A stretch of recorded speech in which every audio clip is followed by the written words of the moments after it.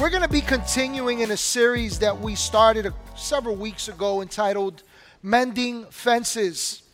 And a couple of things, we've learned quite a bit. Has it been blessing you? Have you been tuning in? Man, if you've missed it, maybe you need to kind of go back to our YouTube page, check it out, let it minister to your heart, let it speak to your life. I believe that God is building something great in each and every one of us. And so one of the things that I said over the last couple of weeks is that a fence, by definition, is a structure. It's a structure that serves as an enclosure. It also serves as a barrier. It's a boundary. It's also a means of protection. It provides prevention. It also provides some confinement. And so the thing about it is that we all have fences. We all have parameters. We all have boundaries for our lives. And these boundaries provide coverage. They prevent certain things in our lives. They also confine us in different areas of our lives if we're not careful. And so while our fences can keep people out of different areas of our lives, while our fences can keep different things out of our areas of our lives, our fences can also work against us by keeping us stuck in areas of our lives. That makes sense? So I have a question for you as we start digging in here today. And this can be good or bad, right? What are you covering with your fences? What are you protecting with your fences, with your boundaries, with your parameters, right? What are you preventing with your fences? Also, what are you confining within your fences? As I said, it could be good or bad. Let me give you an indication from the scriptures that we've been looking at over the last several weeks, and we're going to go back to it. And I want you to see what the scriptures say about what should be within the parameters that you set for your life. Psalm 122, starting at verse 6, says, "Pray for the peace of Jerusalem." This isn't just speaking about a location. This isn't just speaking about the people of Israel back in those days. This is speaking about the people of God. And listen, whether you know Christ or not, here's one thing that we know from the scriptures. God knows you. God loves you. And therefore, God has good intentions for your life. So it starts off by saying, pray for the peace of Jerusalem. May those who love you be secure. May there be peace within your walls and security within your citadels. Fences are necessary. Parameters, boundaries are necessary. You need to provide coverage. You need to protect. You need to prevent access and in certain areas of your life. And you also need to ensure that you keep some things. You confine some things within your boundaries. But the thing is, your fences are covering your true needs if you're building fences around hurts, around insecurities, around fears, around resentments, around traumas, around judgments, around negative thought processes. Your fences are preventing access to your healing if you're building your fences this way.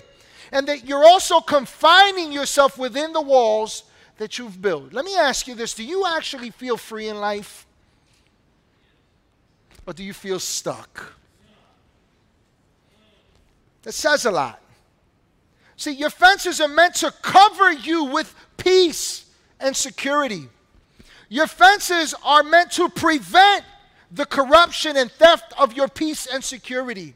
Your fences are meant to keep peace and security intact in your life. But if that's seeping out, if you're losing that, if you're giving that away, if you're racked with fears, if your mind is going places, if you're constantly striving and struggling and grinding it out, you got to consider what's really going on. So here's a question as we get started here. How is it that someone who God desires to live in peace and security, how is it that someone can start there and stray from there? Or how is it that we can get to a place in life where we feel like no peace and no security is somehow still life? The scriptures give us indication of that in Proverbs 24, starting at verse 30. We've been looking at this over the last several weeks. We're going to keep looking at this because there's a lot of meat in here. It says, I went past the field of a sluggard. This is simply a lazy person, a lax person. It says, I went past the field of a sluggard, past the vineyard of someone who has no sense. Thorns had come up everywhere. The ground was covered with weeds, and the stone wall was in ruins. I applied my heart to what I observed, and I learned a lesson from what I saw. A little sleep, a little slumber, a little folding of the hands to rest. And poverty will come on you like a thief, and scarcity like an armed man. You know, the sluggard is an actual person that Solomon observed. Solomon says, I was walking past the field of this person.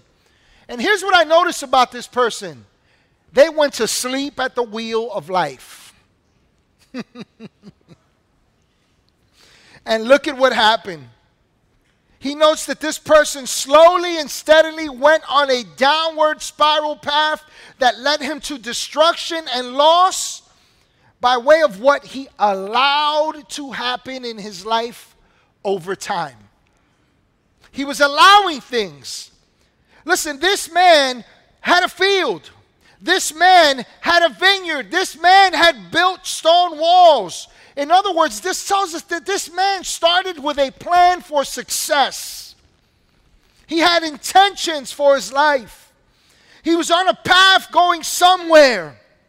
And we find in Proverbs 24 that all this potential had gone to waste by way of what he allowed.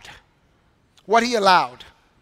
See, your field does not become overgrown with weeds without your permission. You have to let them grow. Isn't that true? Right? Your life cannot be overtaken by thorns unless you invite them by way of granting permission for them to remain in the first place. A thief cannot take from you unless you remain ignorant of him by choice. Or you just allow him, just like the sluggard did. See, today I'd like to invite you to a personal time, an intimate time in reflection with God from His Word. And I'd like to talk to you on the topic, just say no. Just say no. Just say no. You know, back in the 80s, there was this phrase was coined, and it was used to combat this idea of acceptance of illegal drugs. And it was everywhere. It was on billboards. It was on commercials. They would fry an egg and say, this is your brain. And then they'd crack the egg and put it in the pan and say, this is your brain on drugs.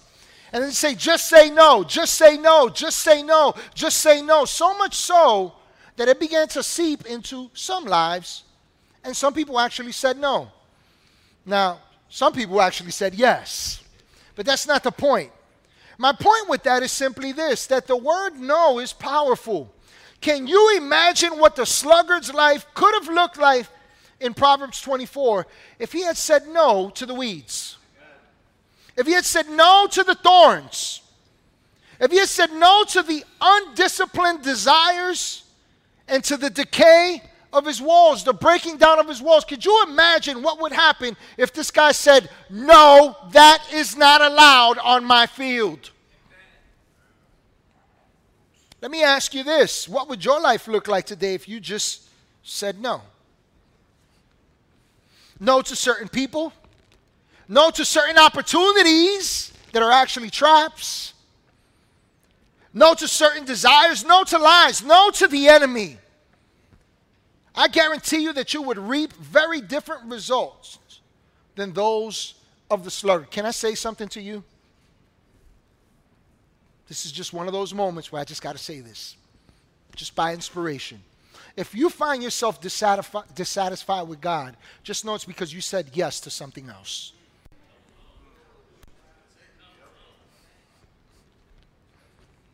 You said yes to something else. You're saying yes to something else. If this has lost its flavor, its touch, if it doesn't move you the way it did, it's because you're moving in a different direction.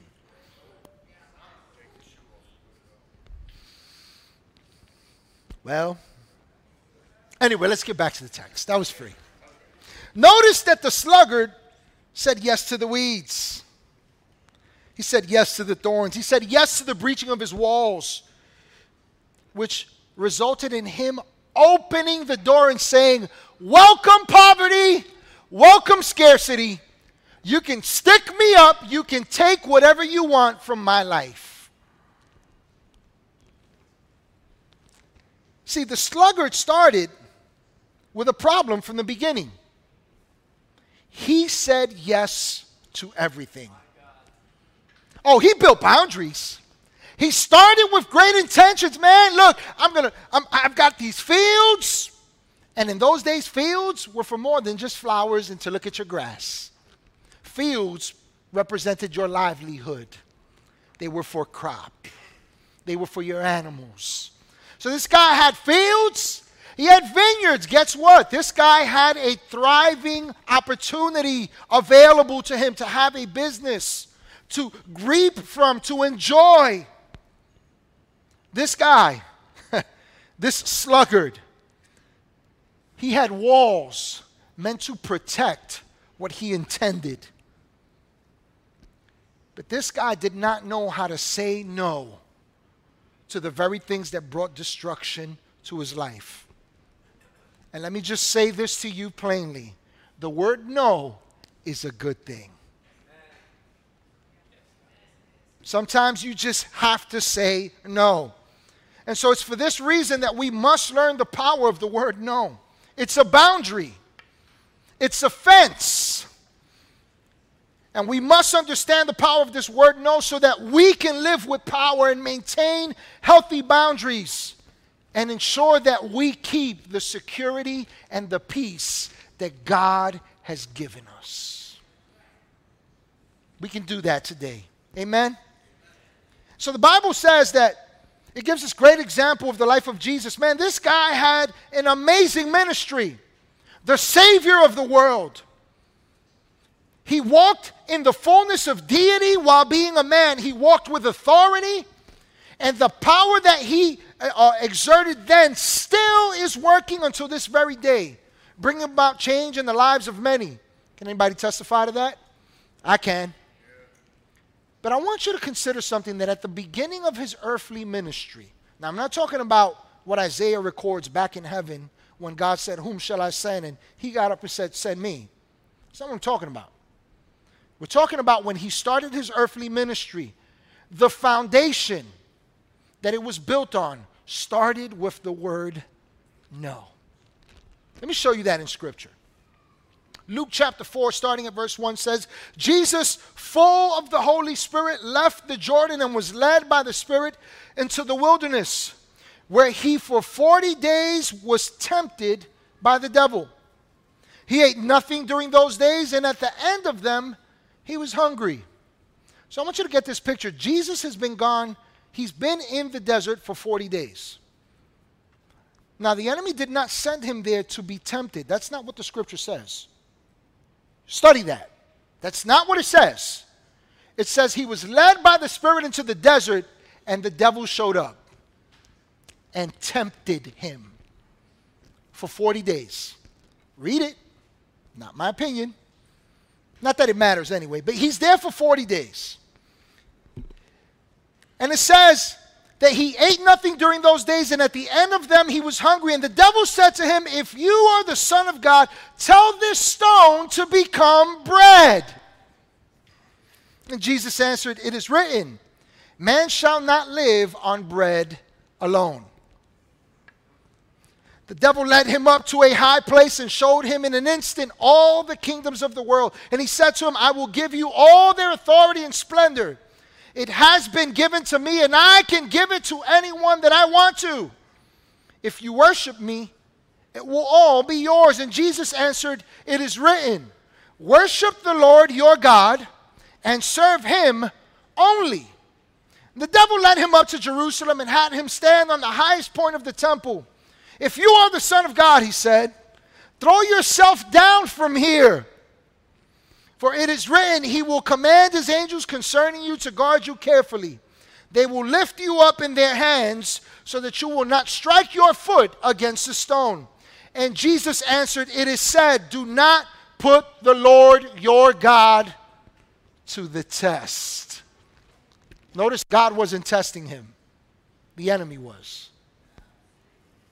And when the devil had finished all this tempting, he left him until an opportune time. So what we see is that from the beginning of Jesus' ministry, there was resistance. Resistance being set up to what God had commissioned him to. Listen, Jesus was commissioned to walk the earth as the express image of God in bodily form. He was commissioned to carry and convey the authority of God on the earth, to release that on the earth. He was commissioned to exemplify our need to completely follow God's will and rely on him. Jesus himself said, I do nothing of myself, only what I see and hear the Father do. Jesus said that. And so all of these were tested by the devil, and to each one Jesus replied, no. No. No. I'm not doing that, no. His no provided a boundary, a fence that the enemy understood, I can't cross this. And therefore he said, I got to go. You see how powerful no is? See how powerful no is? This no set a boundary for Satan that he could not cross. This no kept Jesus at the center of God's will. This no prepared the way for his earthly ministry.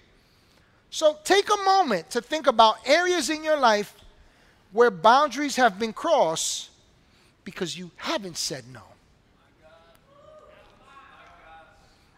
And just consider that in not saying no and just saying maybe, who are you opening doors to? So what can we learn about the power of saying no? What can we learn about no as a boundary?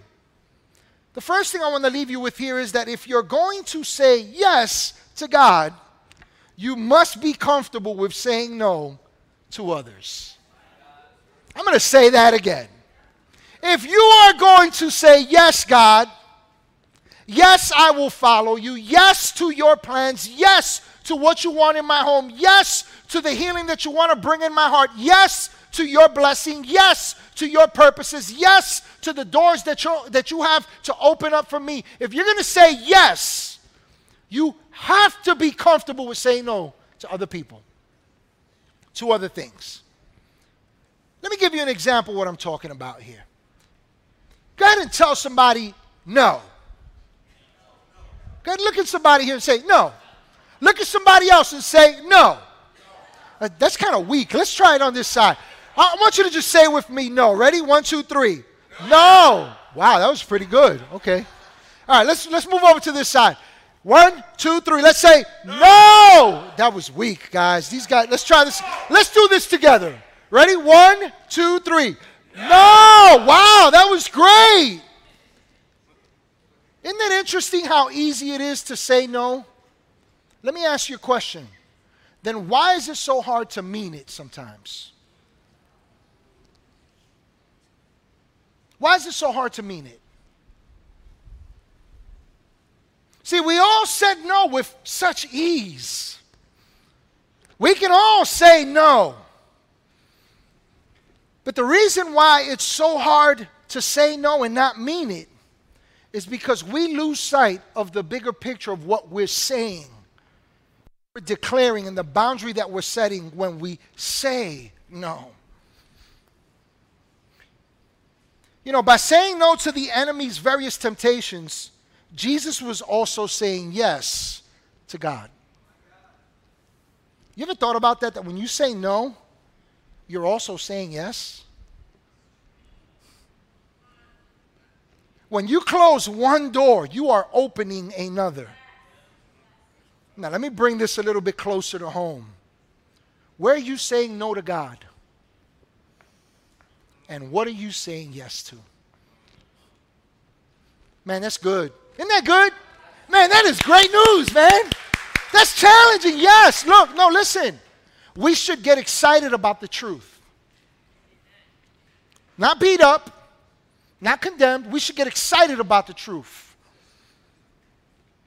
Let me show you the power of no for Jesus' ministry. Luke 4:14, the next verse after the enemy leaves him. It says, Jesus returned to Galilee in what?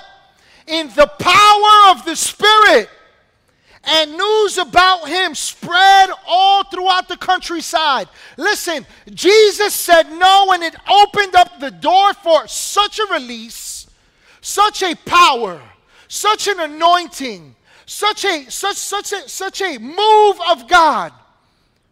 Can you imagine where we would be if Jesus had said, nah, I don't want to do that. I don't want to do that part of what you say, God. I want to do this part, just this part. This one is easy. Sound familiar? See, Jesus understood that in saying no to the temptations put before him, he was also saying yes to God. He was saying yes to God's word as his primary source for life. He was saying yes to God as the center of his worship, above the promise of riches and power. Somebody needs to hear that today. Above the promise of money, above the promise of accolades, above the promise of progression, above the promise of your exaltation. He was saying yes to his complete dependence upon God and not his own. He was saying no to taking matters into his own hands and doing something God had not called him to. You know, if we're not careful, we can do that. You know what that looks like? This is what I want to do. God, what do you think about what I am going to do?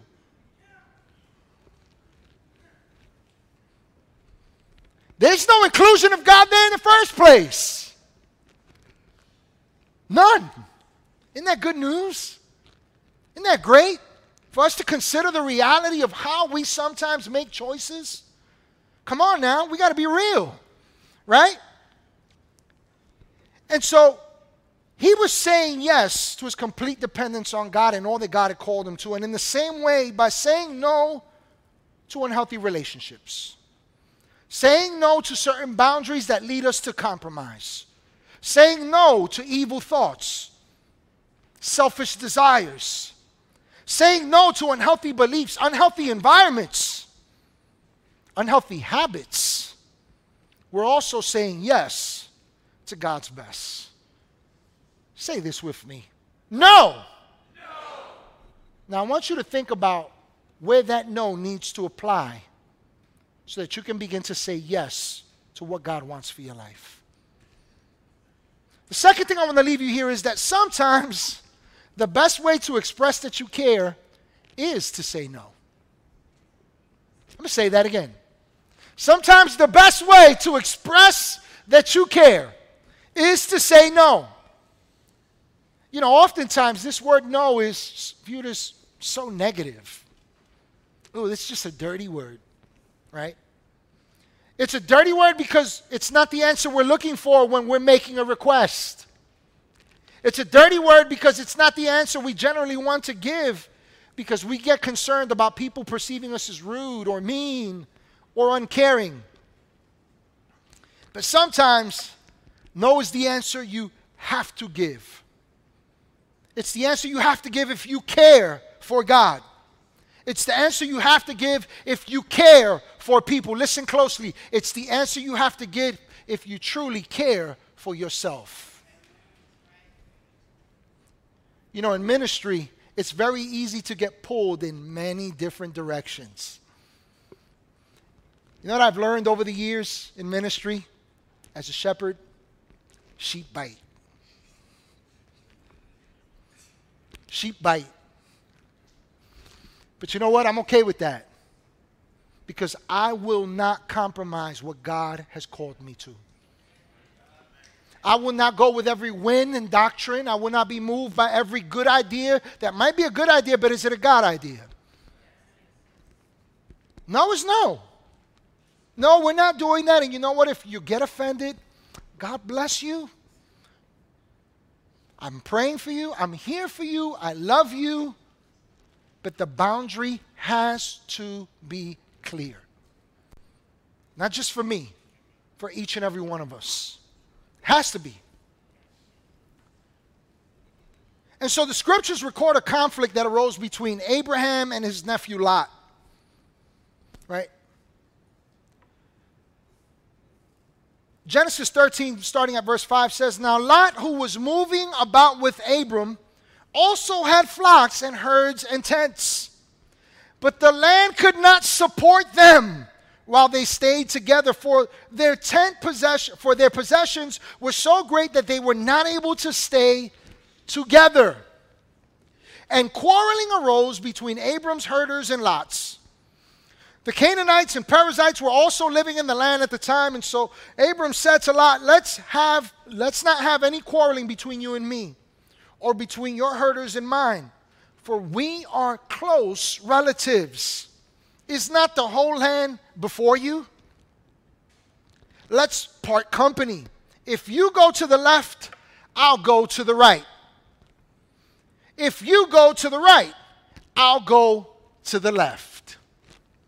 Now, Abraham loved his nephew Lot, so much so that he shared the blessing that God had placed upon him by bringing Lot with him, even when he wasn't supposed to. And Lot benefited greatly, as we saw. He increased in possessions. You know, back in those days, herds represented prosperity. So Lot was doing well in association with Abraham. But eventually, Abraham realized that they could not continue together and sustain their relationship and their needs at the same time. He also understood that he could not follow God's lead while inviting the strife and division among them to remain. And so, what did Abraham do? Abraham said no. This no brought a wedge between them. Now, get this, even before they separated, there was already a wedge there.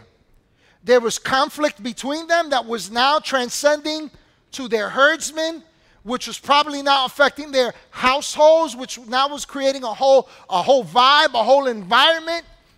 Right? There's division, there's conflict, there's chaos. All this is going on. And Abraham says, no, this can't continue to be the case. But up until that point, nobody was doing anything about it. It was just brewing and stewing, growing. There was a bunch of moaning and groaning and complaining probably and infighting. And eventually, Abraham saw that he had to draw a line, that he had to put a stop to the potential for bigger problems. And guess what he did? He said, no more. Basta. Hasta aquí llegué. I'm done. It's over. I'm drawing the lines. You will no longer cross my boundaries. Abraham's no was not a rejection of Lot. This is important. Because, you know, sometimes when people tell us no, we take it personal. And sometimes when we say no, people take it personal. Abraham's no was not a rejection of Lot, but it was a rejection to the quarreling that existed between them. It was a rejection of the ripple effect that it was affecting among the herdsmen and in their entire company. It was a rejection of the irreparable consequences that loomed for their relationship. It was a rejection of the potential derailment of God's promise to Abraham. Now here's the thing. The scriptures in the book of Romans clearly record in Romans 4 that Abraham is the father of our faith. And I want you to consider that had Abraham not said no, where might we be today? See, Abraham understood that the blessing upon him was to transcend from generation to generation unto the whole world. Let me ask you a question. Where will your children be?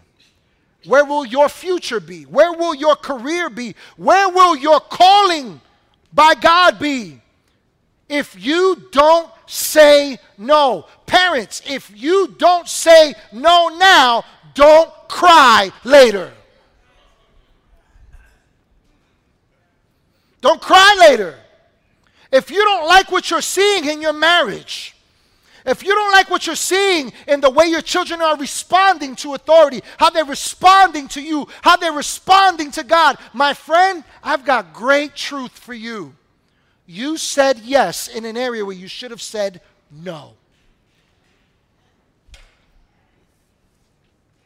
Now, don't beat yourself up if you're on the other side of the fence now and you're not liking what you're getting. Because you know what? Say this with me. No! You can start saying no today. You can start saying no today. Now, you may get a little bit more resistance because some things have been allowed over time. But the best time to say no is always now. Right now. From this point forward, this is the boundary. Just like Abraham, he had allowed certain things. But there came a point where he said no. See, Abraham said no because he cared for Lot. Abraham said no because he cared about God's plan. Abraham said no because he cared about everyone connected to them. Abraham said no because he cared for himself. How about this? Maybe it's time to start caring for yourself instead of trying to appease people. Well, that's good news. Next thing I want to leave you with is that the best way to learn to say no to others is to first learn the art of saying no to yourself. Let me say that again. The best way to learn to say no to others is to first learn the art of saying no to yourself. You know, the reason why we struggle to remain disciplined in setting healthy boundaries with others is because we're not disciplined about setting healthy boundaries for ourselves first. Jesus was a master at the art of self-discipline. We see that throughout his temptation. Listen, even right before he was betrayed and crucified, the scripture records that Jesus was in the Garden of Gethsemane, and he's praying. He says to God, God, if it's possible, let this cup pass from me. He wasn't afraid at the crucifixion. Jesus was in complete relationship with the Father, and up until that point, that had been so. But upon becoming sin and going to the cross on our behalf, Jesus would become the very thing that we were. And as a result, he would become separated from the Father. And thus he says, Lord, if it's possible, let this cup pass from me. I don't want to be separated from you. But, nevertheless, not my will, but your will be done. There was discipline there. You know, 1 Corinthians chapter 9, verses 24 through 27, Paul talks to us a little bit about this area of saying no to ourselves. He says, do you not know that in a race all the runners run, but only one gets the prize? Only one gets the prize. Run in such a way as to get the prize. Everyone who competes in the games goes into strict training. They do it to get a crown that will not, they do it to get a crown that will not last, but we do it to get a crown that will last forever. Therefore, I do not run like someone running aimlessly. This is what he says. I do not fight like a boxer beating the air. In other words, I'm not wasting my time. He says, no, I strike a blow to my body and make it a slave so that after I have preached to others, I myself will not be disqualified for the prize.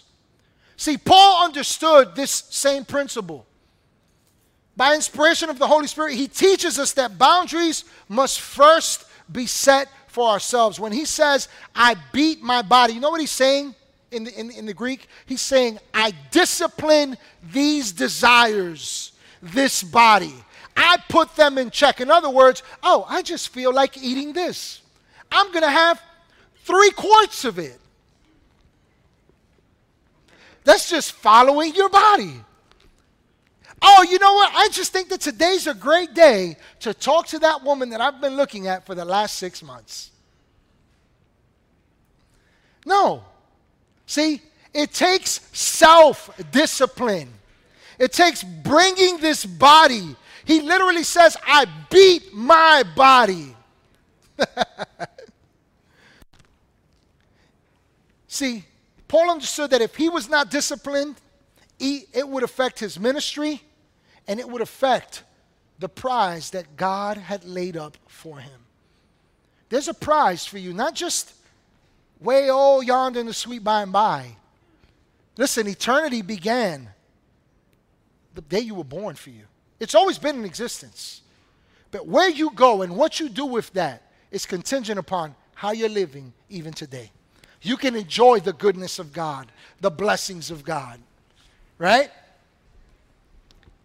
And so God teaches us through this man that when we don't place disciplines on our carnal desires, bad habits, faulty thinking, etc., that they disqualify us from the prize. Could it be that your breakthrough, could it be that the door of opportunity that you've been seeking, that you've been asking for, could it be that the ability to hear God's voice is waiting on you to say no in an area of your life? Could it be? See, don't expect to subject sinful appetites if you can't even subject your appetite. What you do with this body is a reflection of what you'll do in your spirit. Jesus said, here's the two greatest commandments. Love God and love your neighbor, watch this, as yourself. So if we're to walk in love, if we're to love God, could it be that we're also supposed to love ourselves? That takes discipline. Don't expect to share love with others when you aren't disciplined about loving yourself. Don't expect to be a change agent for Christ in this world if you're not willing to be disciplined with the changes He's calling you to employ in your life right now. You know, Scripture calls us to crucify the flesh with its evil desires. You know what it doesn't call us to do? To pacify it. I think about pacifying wayward thinking, ungodly thinking, ungodly ways, bad habits. I think of it like when my granddaughter's crying, and you know what we do? We pull the bobo. You know what I know about bobos? For you who are Hispanic, you understand where I'm coming from. I'll explain to you who don't. Bobos are for bobos. You know what a bobo is? A bobo is a fool. I don't know why we call pacifiers in Spanish bobos. Some people do anyway. My point with that is simply that sometimes we are pacifying evil thinking. We're pacifying desires that are wayward and contrary to the Word of God. We're pacifying, we're excusing ideas, plans. Oh, you know, but we love each other. Yeah, but that doesn't mean you have to be living together outside of marriage. Well, let's talk about it. Let's not be bobos. Right? Let's consider the truth. Come on now. Let's not pacify this. See, when you pacify, when you allay, when you soothe these things, when you say, it's okay, I'm just human, it's okay, God still loves me, it's okay not to not be okay, that is a lie from the pit of hell. Jesus paid too high a price for us to coddle evil desires and faulty thinking. You know what the Scripture says? Crucify it. Crucify it. Kill it. Don't pacify it. Don't make excuses for it. Isn't that great news? Man, that's awesome. Come on now. The last point I want to leave you with here, it got kind of quiet in here. I know. You're just thinking about it, right? I get it. The last point I want to leave you with here is simply this. Be mindful of people's reactions when you say no. You know, in a perfect world, people would love you after you said no to them, but how many of you know we don't live in a perfect world, right? People get offended when you say no, when you draw boundaries. Well, let me tell you something. What are we supposed to do when people get offended when you say no? Titus chapter 3, verses 9 and 10, Paul says to Titus, but avoid foolish controversies and genealogies and arguments and quarrels about the law, because these are unprofitable and useless. Warn a divisive person once and then warn them a second time. Watch this. After that, have nothing to do with them. So Paul here was addressing the violation of boundaries that had been set within the church according to the gospel. He's saying this is the way we're supposed to be living. This is what we're supposed to be doing. But there were some people that were overstepping and excusing why they thought it was okay to violate the word. And so Paul says this. He says, here's how you deal with this. Talk to them the first time, right? Give them the opportunity to course correct. Talk to them a second time. And if they don't course correct, here's what he says. Cut them off. Cut them off. Can I tell you something? There's nothing insensitive or ungodly about that. It's love. Let me prove it to you. God loves us so much that he gives us his plan, but he also allows us to choose freely. And he says, okay, you want to choose that? That's your choice. I still love you. I'm still with you. But guess what? I'm not getting involved in that mess. My hand isn't on that. My blessing isn't upon that. My plan isn't residing there. I encourage you to pay attention when people react adversely to your boundaries when you say no. I'm going to tell you why. Because it shows you the edge of where their respect and care for you ends and the overstepping of your boundaries begins. Somebody gets offended, they get mad, they argue, they quarrel, they try to convince you contrary to the word of God. That tells you that they don't love you to begin with. You know what it also tells you and I? They don't belong in our boundaries to begin with. Cut them off. Let's stand here today. You know, no is a powerful word. Though it's small and it's short in comparison to so many other words, it's direct. It's firm. No is a complete sentence that requires no justification or explanation. It has the power to save you, to protect you, to prevent violators from entering your life, to keep you from dangers that you and I can invite when we don't set healthy boundaries. Let me just say this because somebody needs to hear this. Maybe you started off saying yes and you realized that it was a mistake. It's time to say no. Do it quickly. Save yourself the heartache, the years of loss and hurt and pain. Save yourself the years of lament by saying no to rogue, faulty violators, invaders, killers, thieves, armed men, the way Scripture puts it, that come to wreck your life, and say yes to all that God has for you.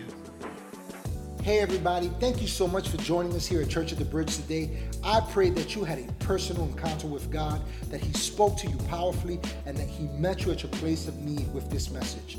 I also want to encourage you to go ahead and subscribe to our YouTube page. By doing so, you'll be able to check out past messages, past events that we've done. You'll also be able to see what's happening now and those things that are to come. And lastly, I'd like to invite you to join with us in all that God is doing with your giving. Feel free to do so on our website. Again, thank you again for joining us, and I can't wait to connect with you next week.